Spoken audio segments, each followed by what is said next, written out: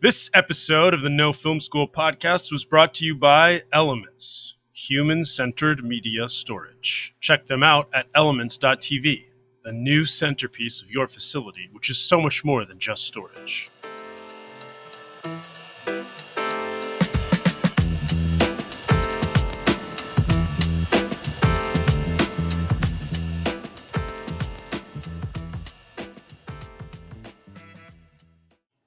Hey everyone, this is George Edelman, Editor-in-Chief at No Film School. And today I have an interview that I'm really excited to share with everyone. I feel like I say that a lot, but this time it's for a pretty unique reason. Earlier this year at Sundance, back when we could go to things like Sundance, there was a movie that sort of captured attention at the festival. And it sold for a record number. And the movie, if you haven't guessed it, was Palm Springs. Palm Springs was set for theatrical release, but ended up on a streaming release because of the global pandemic that turned the world upside down. And we only just recently connected with director Max Barbakow and writer Andy Siara. And Palm Springs is a lot of things we like to champion. It's a smaller film. It came through the festival world. It was made by first-time filmmakers, sort of. And it sort of conquered in a time when films of this scale that are of original kind of high concept-y things don't always break through, but it cut through the noise. It got everyone's attention, both at Sundance and then later when it hit streaming. And, the concept behind it is amazing. It's like one of these time loop things. If you haven't seen it, no spoiler alerts. The execution is great. But it's really fun to talk to filmmakers as humble, but as dedicated to their vision as Andy and Max were. And I think what I want to highlight, and in the outro, I'll talk a little bit about this again. So stay tuned, because at the end I have some other things I'll share. But what I want people to highlight here is that these guys basically just kept winning the lottery, right? It's very hard to get an original script seen by people in this industry and for them to put money behind it and for a star like Andy Samberg to be attached. It's very hard even then to, make it through your production, one that was as quick and tense as theirs, get it in the can and have a good, solid finished product that everybody's really happy with. And then again, it's really hard to get into Sundance. That's even when you have Andy Samberg. They did that. It's really hard to sell your movie at Sundance, even if you're there. And they did that. Not only did they do it, they did it for a lot. And then on top of all that, it's really hard to get a big release and for your release to even cut through the noise, like I said. And they did that. So one thing after another just worked out. And to talk to these guys about how that felt and what their approach was and how they stayed in the moment, it's great. And I hope people get a lot out of it in terms of what their dedication to their version of this story is what made it work. And we've talked to other filmmakers like that. Peanut Butter Falcon comes to mind. But Andy and Max are different, and their story is different, and their method was different. And I think there's a lot to get from it. So I hope you enjoy it.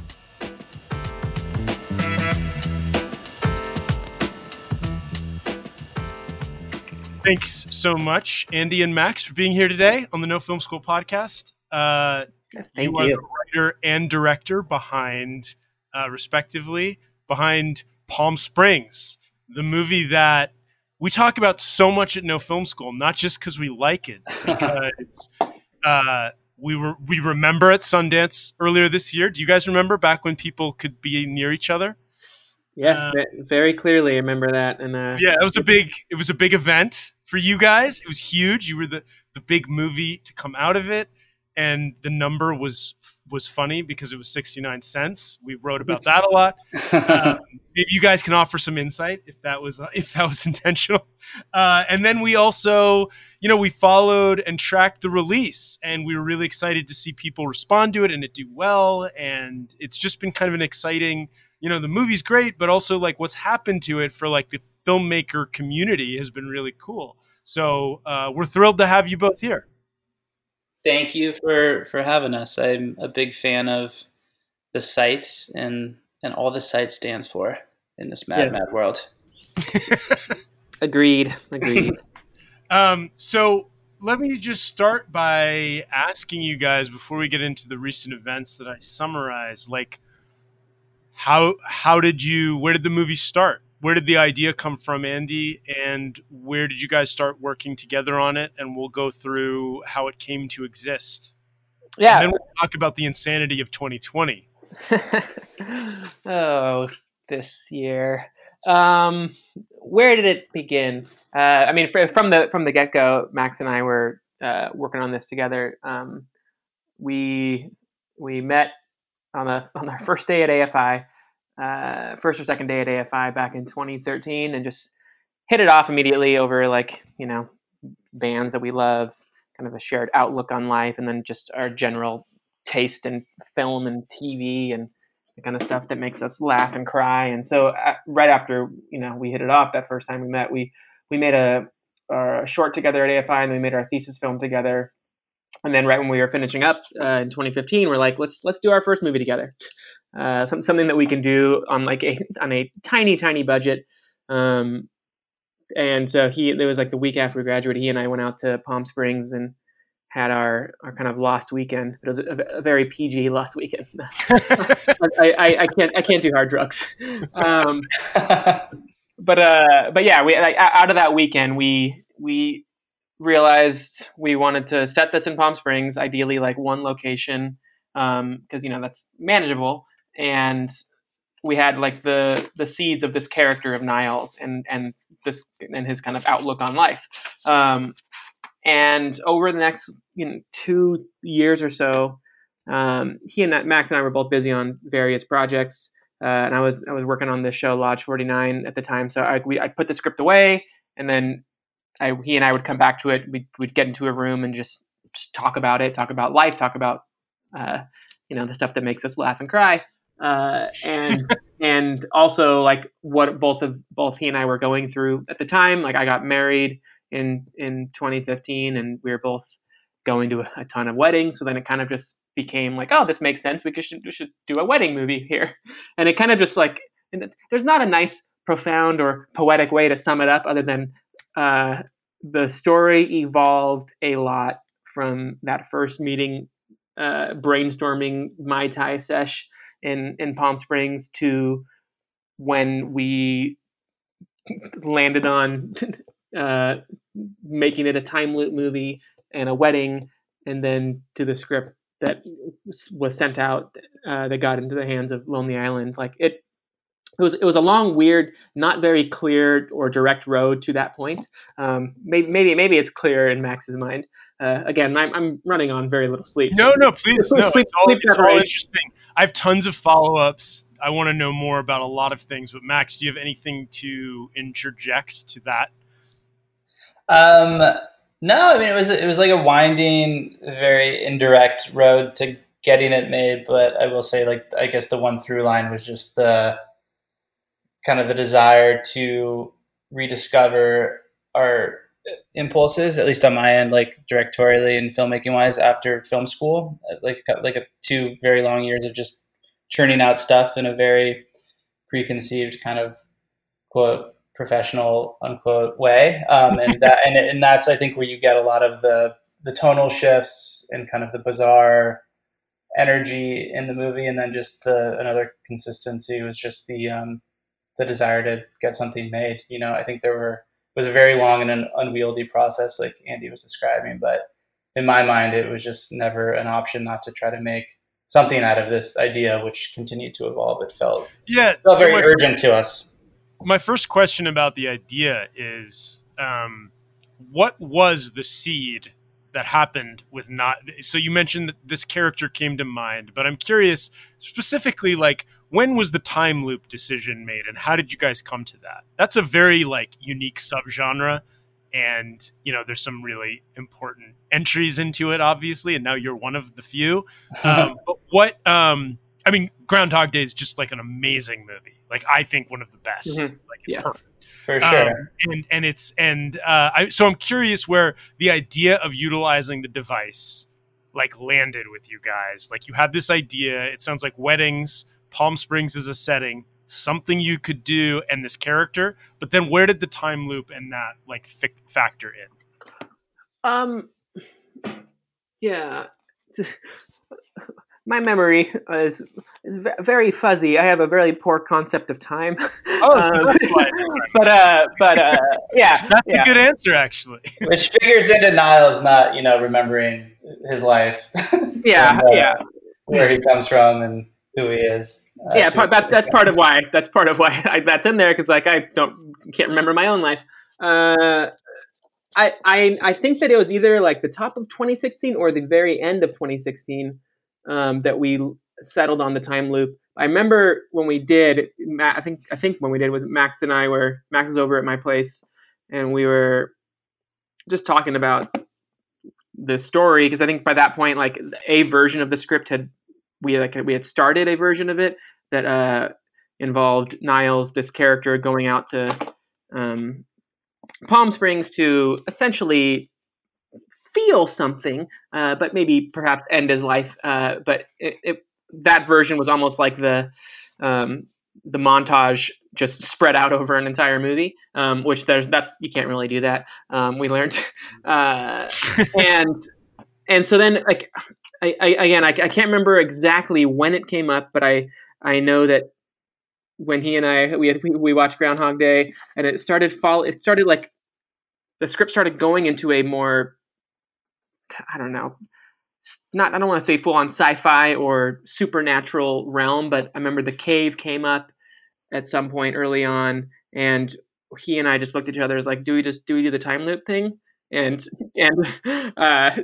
two smarter people would say no, definitely don't try to do what's one of the most beloved comedies of all time did. But because Max and I are not the two smarter people, we're like, okay, yeah, sure, let's try it, and we tried it then, and it worked, though. That's the crazy part. Yeah.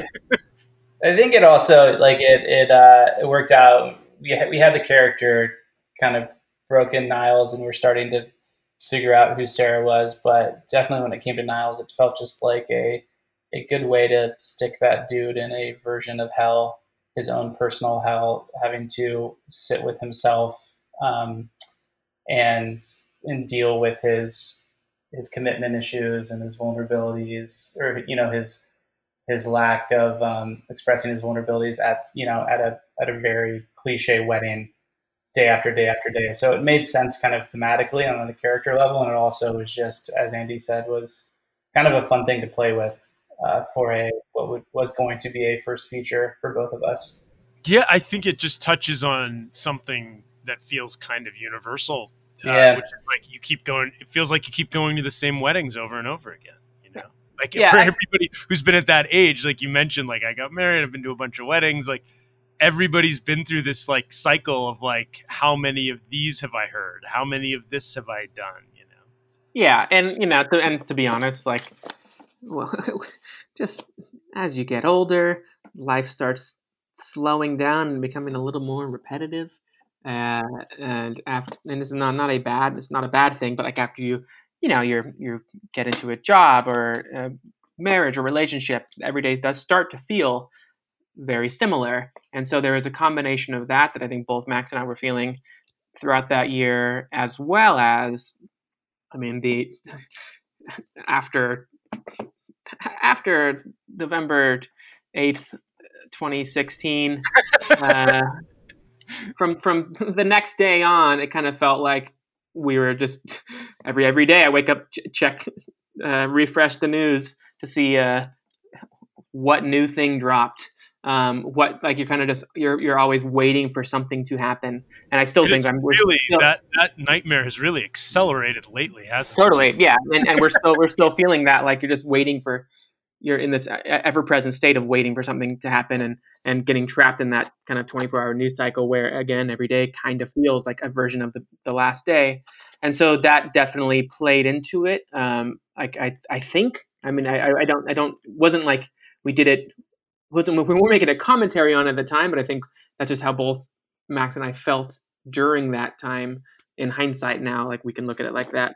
And I would say, and the other kind of key part of it all is that I think he and I, no one gave a shit about us after we finished AFI, and we both knew like this might be the only movie we're ever going to make, so let's put everything in here that we want to see in a movie. And it turns out a lot of the stuff we want to see is just some of this is not possible in a normal world that's defined by the laws of physics and life and death that our world is defined by. So therefore, in a world where life is meaningless, death doesn't matter, you can do so many more cool things. Yes. And I think that was a part of it as well. Like then we're able to put in all these things we want to see in a movie, from an elaborate dance sequence to crashing that airplane to dinosaurs. Yeah. I want to get to the part you mentioned something that I think will take us into the next section here that I want to talk about. Nobody cared about you guys, you said, when you got out of film school, and that's a familiar refrain, right? Because a lot of filmmakers hit that point where they're kind of like, okay, there's a lot of us out there trying to do this. Nobody cares what we're going to do. We may not ever get more than one thing made. We may have to make it ourselves. Like you've echoed a lot of these sentiments. We hear them, see them throughout our community. Like, so what did you guys have? Reps? Did you have a manager and agent? Did you have this script? Did the first version of the script, like, was it something you could do for under $100,000? Were you like planning for that? How did it take me from like, hey, we have a draft we love, to it's in the hands of the Lonely Island guys? Well, first I'll say, in case my parents are listening to this, our parents did care about us. It wasn't that nobody cared. No one in the industry really cared that much. Yes, understood. Yes. My parents were still asking if I, would consider law school or medical school or a different profession. I feel like Are they still asking now? Because I mean, I've known my mom sporadically will ask still. Yeah. People that shows on air for years, and their parents are like, "When are you going to do something normal or get a real job?" Exactly. In between gigs, those questions come up. Throughout that 2-year, 3-year process of writing it, when it was just me and Max involved in this thing, it went from being what we were aiming for, like a $50,000 movie, to much more than that. Again, based on like where our tastes lie, and I think we may have intended this initially to be a smaller movie, but then got it. So by the time draft one was done, $100,000 was out the window. Yeah, and and it just got a lot bigger. It's still a small movie, but it was just like that's a harder thing to get anyone to Yes, it's give some money toward, for like first time filmmakers. Luckily, during this time, I got hooked up with a manager at LBI, and I had pretty much followed the trajectory from that point on, where once our 2-person team of just Max and myself added that third wheel, I guess we were able to move forward on a little tricycle. So you guys, you got repped by manager, and that brought you, and that manager took the script out for you. This Yeah. script, Yes, and the first script they took out for you. Yeah, like he Wow. had read a couple other, like this was what he quote unquote signed me off of. This was at the end of 2017, I think. Yeah, and then it was the next month. It was actually a nice, refreshing moment when he had read some other scripts of mine. He's like, "Yeah, we'll just focus on Palm Springs." And then, but I think that's what I needed to hear. I think that's actually the sign of a good manager, who knows exactly what to do with a particular script. And so he sent it around. He's like, here's this new script by this guy Andy, and Max Barbakow is attached to direct.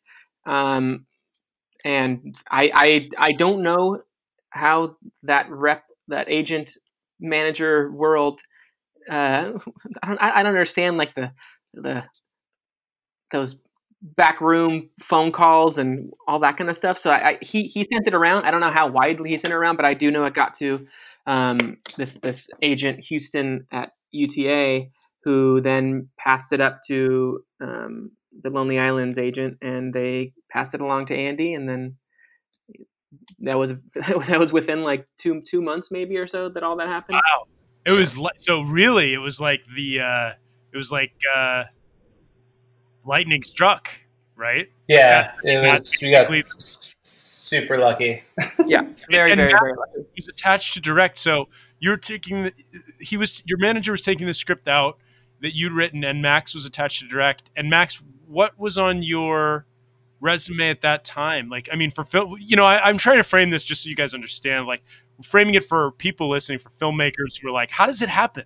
How did you guys like suddenly make this movie with, at this scale and this happened? So I want to sort of like help peel back the layers a little bit. Like, so Max, you had a reel, or did anybody at any point say like, why is he directing it? Or what if I'm sure. Yeah, like every step of the way, for sure. Right. And how'd you guys like that and stuff? Like, what was tell me about And Andy was the best and insistent that like this was our thing, and that our version of the movie together and me directing it would be kind of the best version of it. Because there's a different version of this. Say if you go and take it to a studio, that's probably a little more diluted and antiseptic and not as specific and weird, right? And not as blended tonally. But not as yeah, good. I mean, who knows? It's because on paper too, it's a time loop, wedding comedy, which there's a dime a dozen even of those, like within a subgenre, I think. So Sure. It's a little bit of an eye roll when you pitch it. So I had done stuff at AFI. Andy and I did a thesis together at AFI that played Tribeca and won awards at like Hamptons and the Reykjavik Film Festival, and was on the BAFTA shortlist, and like had done well, but it wasn't really a tonal comp. It just was a weird little short. And I just as a filmmaker, I do like to jump around. So there wasn't like a clear sample or a proof of concept for Palm Springs. So it really took Andy sticking by me, and then Andy's manager kind of, once I made like kind of an image bundle, a lookbook, and a sizzle reel that kind of like was the first step of bringing that world off the page. And I will say a lot of, I think why the script was appealing too, was a lot of work, a lot of directorial or just like stylistic work had gone onto the page as well, because we lived with it for so long. So I think it kind of read very closely to like what the movie feels like, just in terms of transitions and I don't know, the rhythm of the thing, the sequences. What was your lookbook and sizzle like? Did you go out and shoot some stuff? I did shoot some stuff, but I didn't even end up using it. It was just like a lot of stock footage from, everything from The Great Beauty to, like Wrist Cutters, A Love Story, to Ingrid Goes West, to Tree of Life. Yeah. There's been so many versions of these that have gone around, but if they can demonstrate like tone and the ability to understand, bring forward visually what the story is, I think they're pretty effective. It's actually kind of funny because my dad was asking me a similar question the other day, and I mentioned the sizzle reel, and he never saw it, and then I showed it to him and Amanda, my wife, and right when we finished, right when it finished playing, Amanda's like, "Wow, that actually like it pretty much captures like what the movie became," and then my dad's like, "That feels nothing like it. That feels like I thought the movie's a comedy," and because the sizzle reel is like it definitely you can tell where our references are for this movie. We're a lot more. I mean, like Max said, Great Beauty was in there, Force Majeure was in there, but then there's a sideways clip in there too. It's kind of all over the place, but I thought it was great though. I thought it actually like kind of captured it. It captured it perfectly, and it made captured what only Max could understand about the version of the story, right? The version you guys are going to bring to life. Yeah, and I think it complemented what was on the page, which was what made it interesting, right? It was a different way, or I wouldn't say different, but very specific way of looking at the material that gave it a little more depth and made it, hopefully would make it special to somebody, and that somebody was, Andy Samberg and Akiva. No, seriously, yeah, it's because like so that stuff exists, and then like a deck and a scissor wheel, and the script was written, which I think helped a lot, and it just you get a meeting with the Lonely Island, and you just you go in thinking like there's no way this will ever happen, so who cares? Let's just like there's no way that I will be able to like direct this movie on this level with just it's a big jump. I could totally see it from their perspective, and you go in and you have a conversation, and it just was kind of elaborating on the sizzle, giving more references. The whole conversation was kind of about this could be for somebody like Sandberg, like his version, though our movie has more comedy in it, of A Punch Drunk Love or Eternal Sunshine, and that we're taking a comedic persona, and zagging on the expectation that he comes in with, and doing something a little more driven by pathos and sadness and damage and loneliness. And then, something more aligned with kind of like the half-hour series, just in the tonal shifts, because Andy and I also fell in love at AFI over Eastbound and Down, which is a show that makes you laugh and cry, and also has like very toxic characters, and is kind of unclassifiable. So when we started working on the script, it was the first season of like Atlanta and Fleabag and Catastrophe was on. So those are all things we kind of talked about, and they were seeing the same thing in the story. And I think that's why it was very attractive to Andy, who says no to a lot of stuff, and I know says no to a lot of rom-com stuff too. I mean, just hearing you, if that's what your pitch was like in the room, I can totally understand why he said yes. Because it just sounds like what actor like him would not want to do that? Like if it's good on the page and you hear somebody put it that way, you're like, oh yeah, that's a great move for me. And that's a great project for me. And these guys get it. And I can trust them.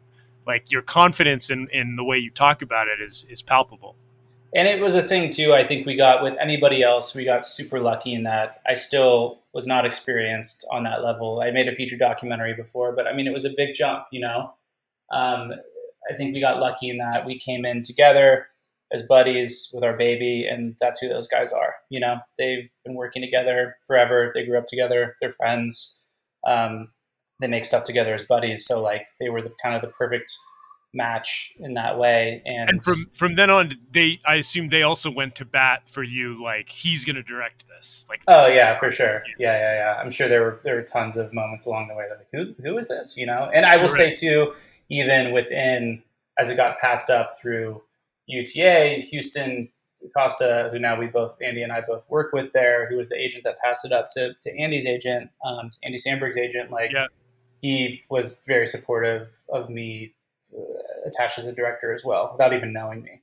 He just saw it in some way, thankfully. And so then, flash forward, and you guys have a budget, and certainly more than $50,000, and you're making the movie, and like Andy Samberg's in it, and like so. What is it like to jump into that kind of feature film production? Like, what was that adjustment like? How did it feel? Like, how did it go? It honestly didn't feel much different than like any of the films I made at AFI felt like, just in terms of the scope of the set and the number of people around. I think what the biggest adjustment was just kind of the number of moving parts and the amount of work we had to do in 21 days. We shot the movie in 21 days, which is kind of insane. Yeah. And then just like the cast we had was incredible, So it's making sure that you're putting all these amazing, talented people in a position to shine with little time, and making sure that you can live up to, their like that level of talent in your own. Did you ever doubt your ability to do that? Oh yeah, like every day, of course. It's like that's the job. I tried to. It's not really productive energy to get into like self-loathing or self-doubt. Like I was confident in that this weird little project that had started with Andy and myself, and then expanded in that room, and it came to include the Lonely Island. And then everybody else who showed up on the set, people were there for a reason. We knew that they were into it and they liked it. So it wasn't about why are they here? Do they like it? Like, is this going to work? It was more about just living up to the promise of the work that we had already done. And like, I think the job of the film director too is just to always be a cynic and kind of a skeptic and have your bullshit meter on in a way, and try to get, to be greedy and get as much work out of the day as possible. So that's kind of where the stress came from. Not necessarily like, am I doing a good job? There wasn't time for that. Right. Was there any question of getting it all in that sense? Like doing a good job and like, are we going to make all the days? Are we going to get all the coverage I need? Are we going to like, get the best take, or do I need to move on? Did you feel like 21 days is pretty tight? Yeah, no, it was insane. We had some crazy days, especially around the time of the wedding. And, like some 8-page days and stuff like that. But I think that's the mark of something really ambitious and cool, is when you look down the barrel at the day, you're like, oh, we have all of this to do today, but all of it is like, you can't lose any of it. And all of it's really special and unique and fun, and stuff to look forward to. So I will say we just got really lucky with the people that we got on the crew, our DP, Q, and our production designer, Jason, and our costume designer, Colin, across the board. Like, everybody, again, got what it was, took ownership over it, and like they're the reason that we got all the work. We didn't do any reshoots. We didn't have to pick anything up, and we even got alts and stuff. And that's because everybody kind of got the tone of the movie and brought ideas to make it even better. And we did as much work as possible in prep to kind of have a plan going into each day. Q and I designed the whole movie shot list wise. And that doesn't mean we didn't pivot on the day when better ideas came along, but everybody willed it into existence, which is, I think, what you want. Elements Bolt is a groundbreaking storage solution, offering up to 10 times the speed of an SSD-based system. Designed to deliver amazing performance to every department in your facility, from scanning to color grading, editing, VFX, and GFX, Elements Bolt will put an end to stuttering playback, slow copying, or proxy creation for offline editing. This flexible, high-speed storage platform can supercharge any professional post-production environment and even provides native Avid bin locking functionality.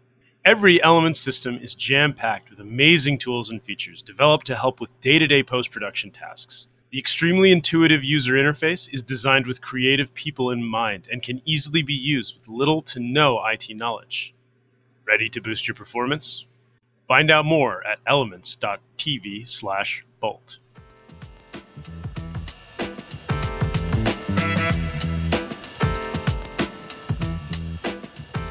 I want to track us through the whole story here because we're getting into more recent events. So was Sundance always a goal? Obviously, Sundance is the biggest film festival in the country. What was the plan? Like, you wrapped, you finished. Like, what was the next steps? Like, what was the release plan and stuff like that, and the festival plan? I think from that very first meeting we had with Lonely Island in April of 2018, I think the goal was Sundance, and so filmed in April of 2019, and then after all the post stuff, which Max can talk about, we always knew we were just the plan was just to make it to that deadline for Sundance. Wow.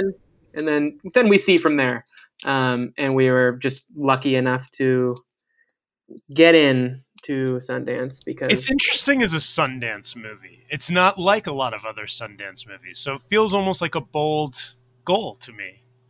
Yeah. Do you guys see that? Do you guys see that as well? I mean, not just because Sundance is Sundance, but because it doesn't feel typical of a Sundance movie to me. Am I wrong about that? I'm just maybe I'm wrong. That's what my gut though is like. Oh, South by Southwest I could see as because it's kind of comedy. It's a little different.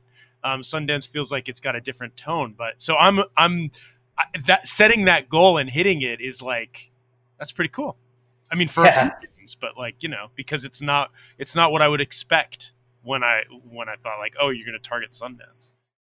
We had a lot of people say that to us too as we were finishing the movie. It's great, it's good, but it doesn't really quite feel like a Sundance movie. We're like, great, that's awesome, thanks. Well, so I'm not wrong. So other people, yeah. It was a Sundance movie, so we were Yeah. all wrong in that sense. You guys proved us wrong. But I'm just saying, on the other hand, like it's it is kind of like I think that's a cool quality of it. And I remember being at Sundance and being like, this is an interesting movie to have here. Because it doesn't fall in line with the usual stuff, which I think maybe shuts us all up about like what we expect, right? Like, oh, it's a this kind of movie. Like maybe we shouldn't be concerned with those rules so much. Agreed. Yeah, I do think the Sundance kind of changes year to year as well, just in terms of what kind of stuff they're looking for. Some years are lighter than others, and some years are driven more by social justice, as they should be, or there's more hard hitting dramas. So I definitely think, and there's that baseline that's always there too, that includes all that stuff. But I definitely think it helped us just in terms of the sale and stuff, that we were a lighthearted kind of escapist romp movie within what I just know a lot of people went to see it at the festival and were like, oh, that was so nice. That was such a kind of a change of pace and a palate cleanser after a lot of movies that are amazing, but a little more difficult to digest and sit through, which is what I love about that. So I always, too. Whenever we talk about film festivals and I talk about Sundance, and I've interviewed, we've had on this podcast tons of Sundance filmmakers and program directors and stuff. So it's so hard. You guys you win the lottery in a sense to like make a feature that's your feature, and then to get it into Sundance, right? That's like a second lottery. But then it's like this third lottery to get a deal, right? Yeah. Especially nowadays, when it's like, we even talk about it like it's not like it was in the 90s, like they're not like bidding wars aren't happening in the theater. And then there's this other lottery of like, once you have a deal, like, does the movie break out? Like, does it cut through the noise? Do people see it? Like, and that's another one that you guys hit on. But like, just getting to Sundance, having it be there, like those of us who've been to Sundance know there's a lot of movies. You can't see them all. It's like actually impossible, right? So when you were there, was it like nerve-wracking, exciting, all the above? But like, what was it like when the deal happened? Take me through that. It was all the entire thing was very surreal. I think and this is just goes to like why I'm so happy that Max and I were able to do this together, because we got to we got to go through this whole thing together. And from like when we premiered at the library, and like I've talked about this a little before, but like what I remember most of probably that whole weekend was sitting in the back two corner seats, me and Max, just as the lights go down, and I got a little emotional. I know Max got emotional once like the little Sundance trailer comes up, because like, I knew where my parents and my brother and my wife were sitting. I knew where, Max's family, they were all sitting, and all of our cast and crew kind of scattered around. And like Max, either I grabbed Max's leg or Max grabbed my leg. I can't remember that totally clearly, but we just like kind of gripped each other's like remembering 7 years earlier when we first met, 5 years earlier when we started working on this thing together, and in 85 minutes, we would know if people would hate it and we should find new careers. But so it was that last moment, like on the edge of a cliff before, like, we see if we see what happens when you jump off, and then the Lonely Island title card came up, Lonely Island Classics, and then the theater laughed. And at that point, I was like, okay, at least we're in a good crowd of people who are going to laugh during the movie. I laughed at the title card. Yeah, before anything even came out. Well, it was a room full of acquisitions people, so that probably made sense. Yeah, but I don't know. It was that was the moment that I think that, like, the movie was no longer ours. Every time someone else came on to this whole thing with us, like, I think Max and I from the very beginning, we always knew this was not our movie. I mean, this was our little baby together. But once you add someone else in there, it's like they have an invested interest in this. The movie couldn't be made without my manager coming on board, and then without Houston coming on board, and then without everyone else that like got it to Andy Samberg, and then without Andy and The Lonely Island and Becky, without them coming on board, like there's so many different people that came on to bring this thing to life, including our limelight, our financiers, and then the crew and cast. And so therefore, like, I think we already made peace with the movie not being ours. It was like our collective ours. But then at that point, the movie is like, once you put it out in the world, now it's the world's movie. It's not our movie. It's nobody's movie anymore. It's simultaneously everyone's movie and nobody's movie. And so that that moment of I guess rather than us taking that step off the cliff, it's more like pushing this movie off the cliff, and then you got to see if the movie flies or not. Yeah. And it did. It flew. It soared. It's amazing. Yeah, and then as everything, the late night bidding wars and all that kind of stuff, it's what Max and I we both read about, and that kind of those things that happen at Sundance. But of course, that's never going to happen to our movie, and then it happened, and it was just strange. Yeah, I can only imagine. And then so Hulu, right? And then was there going to be a theatrical release? So Hulu ends up making the deal. It's the biggest deal. It was Neon and Hulu together, which was part of Neon was going to do a big or an appropriate theatrical release, and that was kind of the cool part about that deal was that partnership felt very modern and kind of forward thinking, just in that everything inevitably ends up on a streamer, but if you could get a really cool company like Neon to bring your movie out into the world and make a cultural splash before then, you'll take it. So that was the deal, which was super exciting. And then obviously pandemic hit and everything kind of changed. Yeah, it seems like in a story that was marked by like what you guys are describing as like lucky, but also a result of your hard work and your talent, of course, like suddenly something insane, like bad luck in a sense happens of like, oh my God, it's a global pandemic. It's the weirdest year of our lives. It's the bizarrest summer of our lifetimes, like in the movie's release. But then maybe it in a way, and we've wondered about this or talked about it, like in a way it flips then, right? Because the movie's available and everybody's looking for things to stream. So I want to know, like, what was that experience like? The rug got pulled out from under everyone, but how did it impact two guys who just made a feature debut that was slated for theatrical and then still ends up hitting on Hulu? Can you take me through it a little bit? I think the smartest thing, we kind of both going into Sundance because it just is a healthy way to exist in the world. We suspended any expectations whatsoever for the movie. So like, everything was a win. And so when the pandemic happens, it's almost like, of course, because the shoot was really hard too. We had weather issues. It was like, there were, it was not an easy go of it. So it felt kind of almost appropriate for this last obstacle to hit in a way, like sickly appropriate.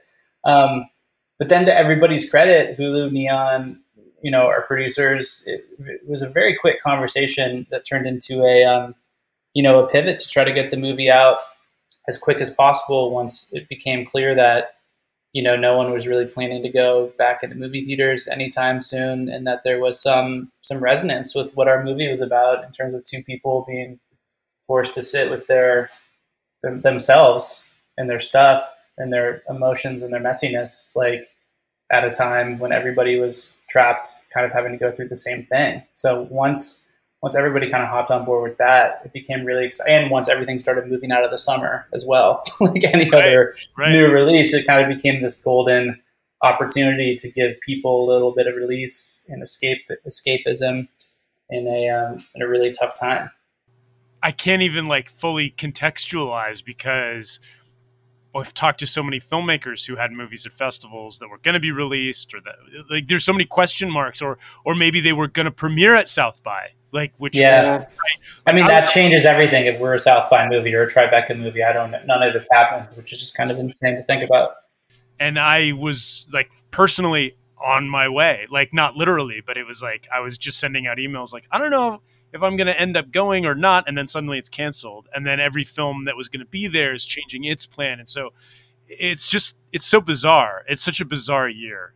There's no other word for it. But I feel so lucky. I mean, that yes, there's that, like you said, the hard work part of it. But I think so much of this is, is luck. Where, yeah, if we didn't get into Sundance, we would have tried for South by, and then like Max said, everything would have been different. And I also, with that, I feel so bad for all, knowing how much goes into making a movie, how much of yourself you put into this process over many, many, many years, and then to have that pulled out from under you to all the people that were going to premiere things at South by or Tribeca or any of these that were happening during the pandemic.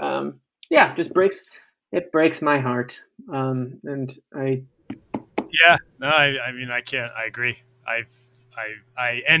And yet, there is something really resilient in something you said, Max, I think, of like suspending all expectations. I want to know a little bit more about how to do that.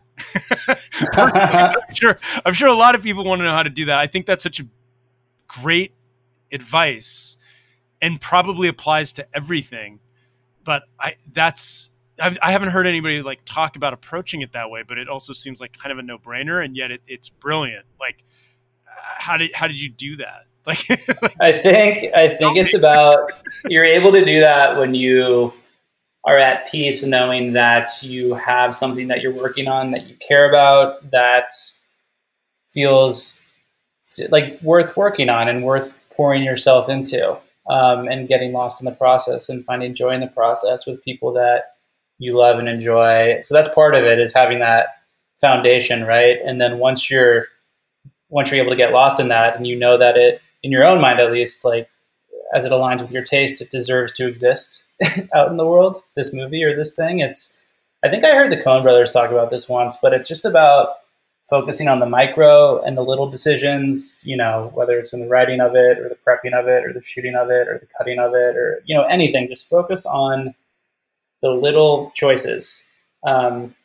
That it's kind of making a movie, I feel like, is kind of like a decision collage. Make enough little good choices that you feel are cool or inspired or just serve the material, and then they could add up to something interesting.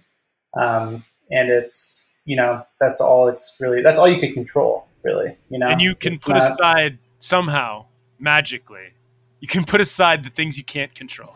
Yeah. I mean, it's just not what I guess I learned that in the making of this movie, is that it's very easy to waste energy on stuff that you can't control anyway, So it's about always being aware of that and allocating your energy into, parts of the process that are productive and serve the movie, that end up on screen. To add to what he's saying, I think one of the most important parts of this whole thing is that I can't emphasize enough the no one gave a shit about us part of it. Yeah. Is that like, I love that. And we like part of your story. We never yes, we wanted to make this movie, but like more than anything, it was therapeutic every single time Max and I got into a room together to talk about it. Every single time, like, any forms of art or storytelling or whatever, they're at least for me, and I think for Max, we're working out our own shit.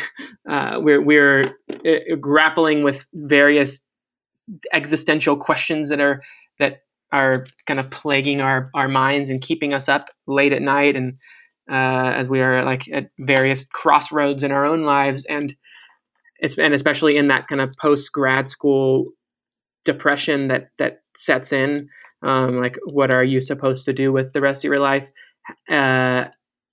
Whenever he and I would come together to talk about this, yes, that'd be cool if the movie actually got made at some point.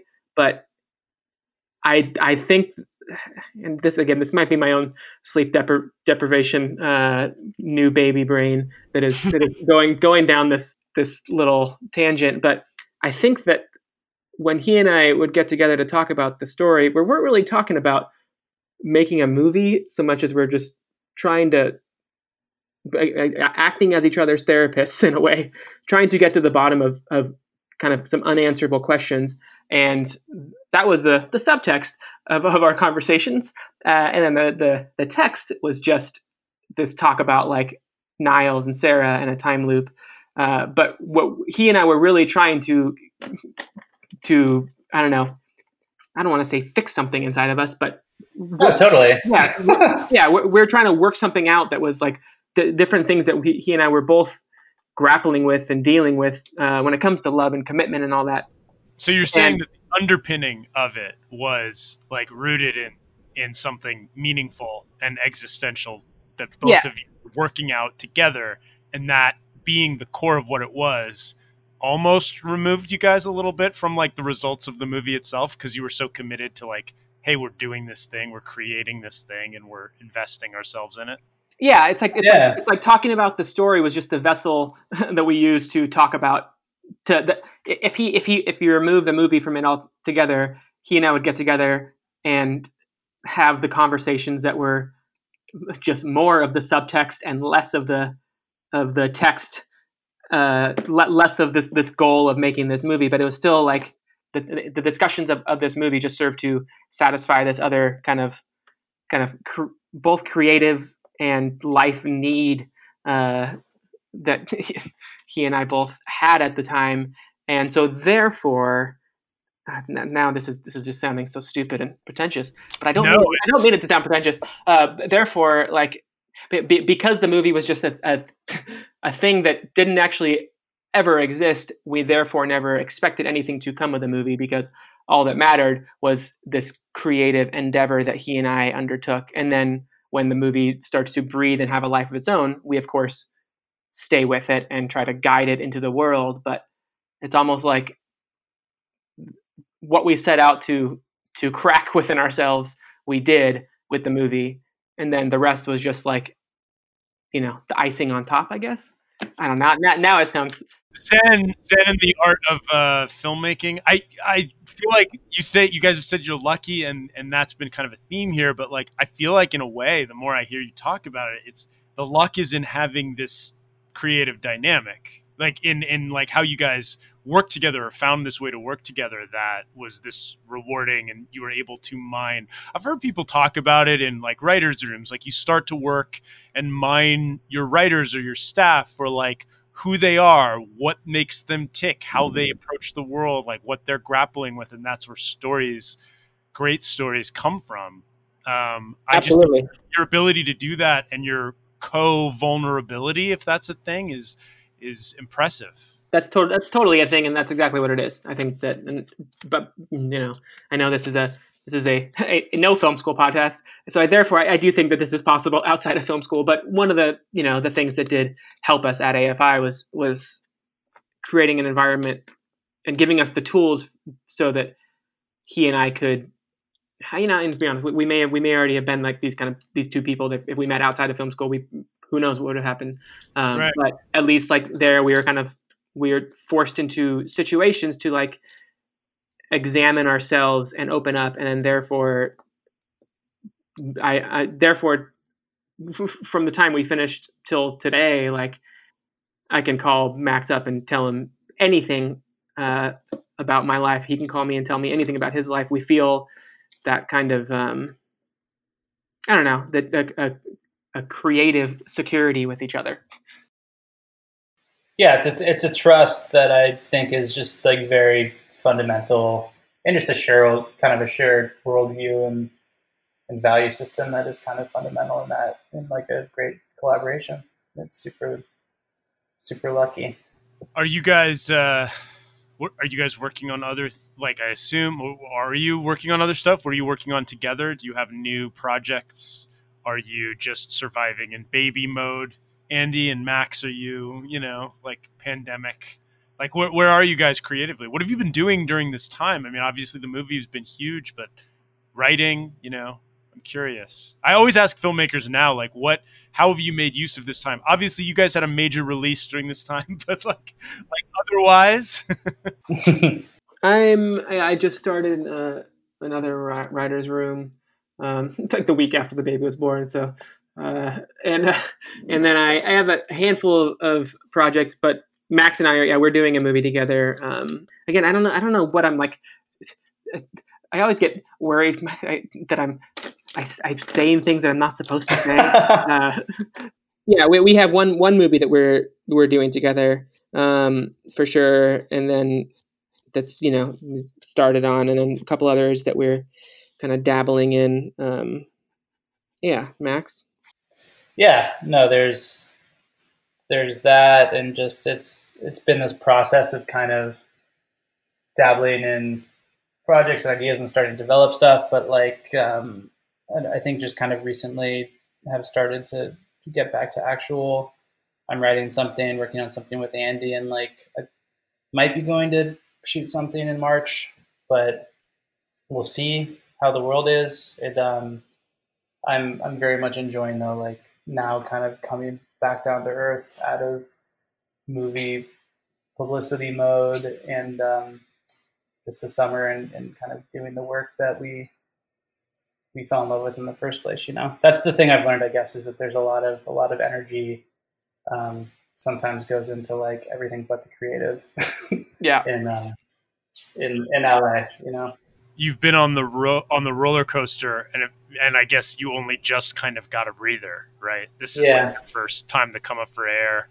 Yeah, I will say with the movie too, with Palm Springs, we had a lot to say, right? And we spent a long time kind of developing something to say and doing personal inventory on ourselves. So I realized just over the summer with everything that's going on, and it's such a profound time, it's such a sad time, there's glimmers of hope within it, and it's also very scary. It's also about just keeping the antennae up and kind of listening and refueling a little bit, and again taking personal inventory and kind of developing something to say, or kind of rehabilitating yourself after a big project so you could pour yourself into whatever comes next. Yeah, that's a huge part of it, and you feel like depleted after pouring yourself into something. So I think it's so important to let those reserves fill back up before rushing into anything.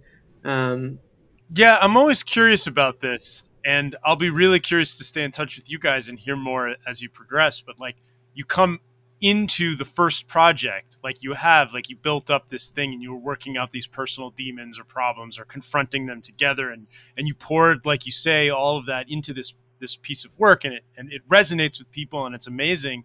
And then it's okay, how do you do that all again? I've talked about that with filmmakers a lot.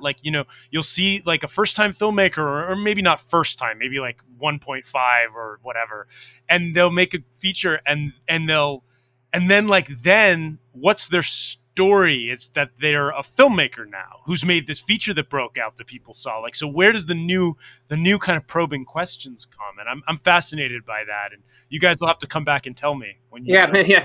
Maybe we are both going to fail miserably, and maybe we have nothing else to say. So we will see. That's not what I'm implying. I'm just saying. But it also goes back to just finding a way to fall in love with the process again, either in the same way or a different way, because that's all it is.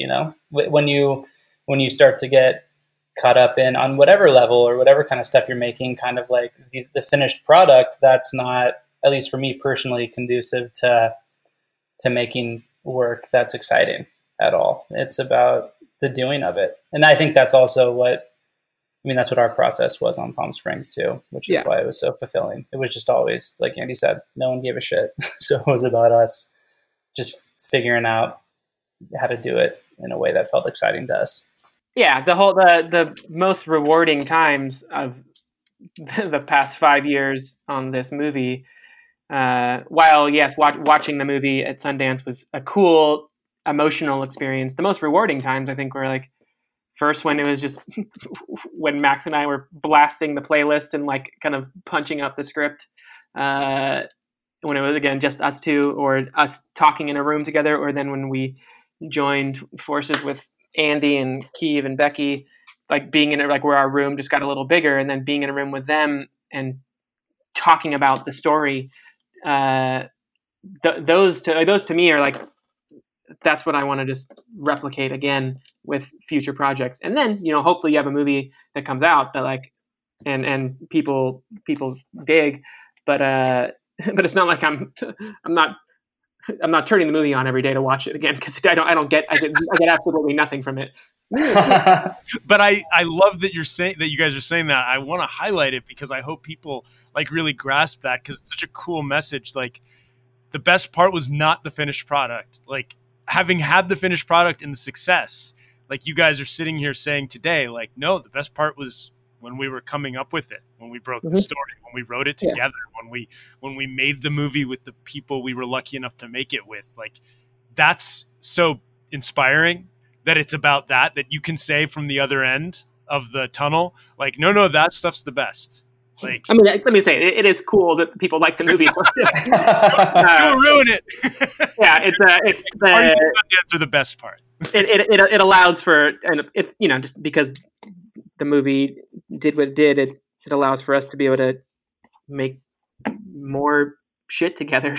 And it validates the process, which is always good. Yeah, that's amazing. Yeah. Well, I've kept you guys a while. I really appreciate that you did this, and I'm excited to see what you do next, as is everyone. And you're welcome back on the No Film School podcast anytime. Awesome.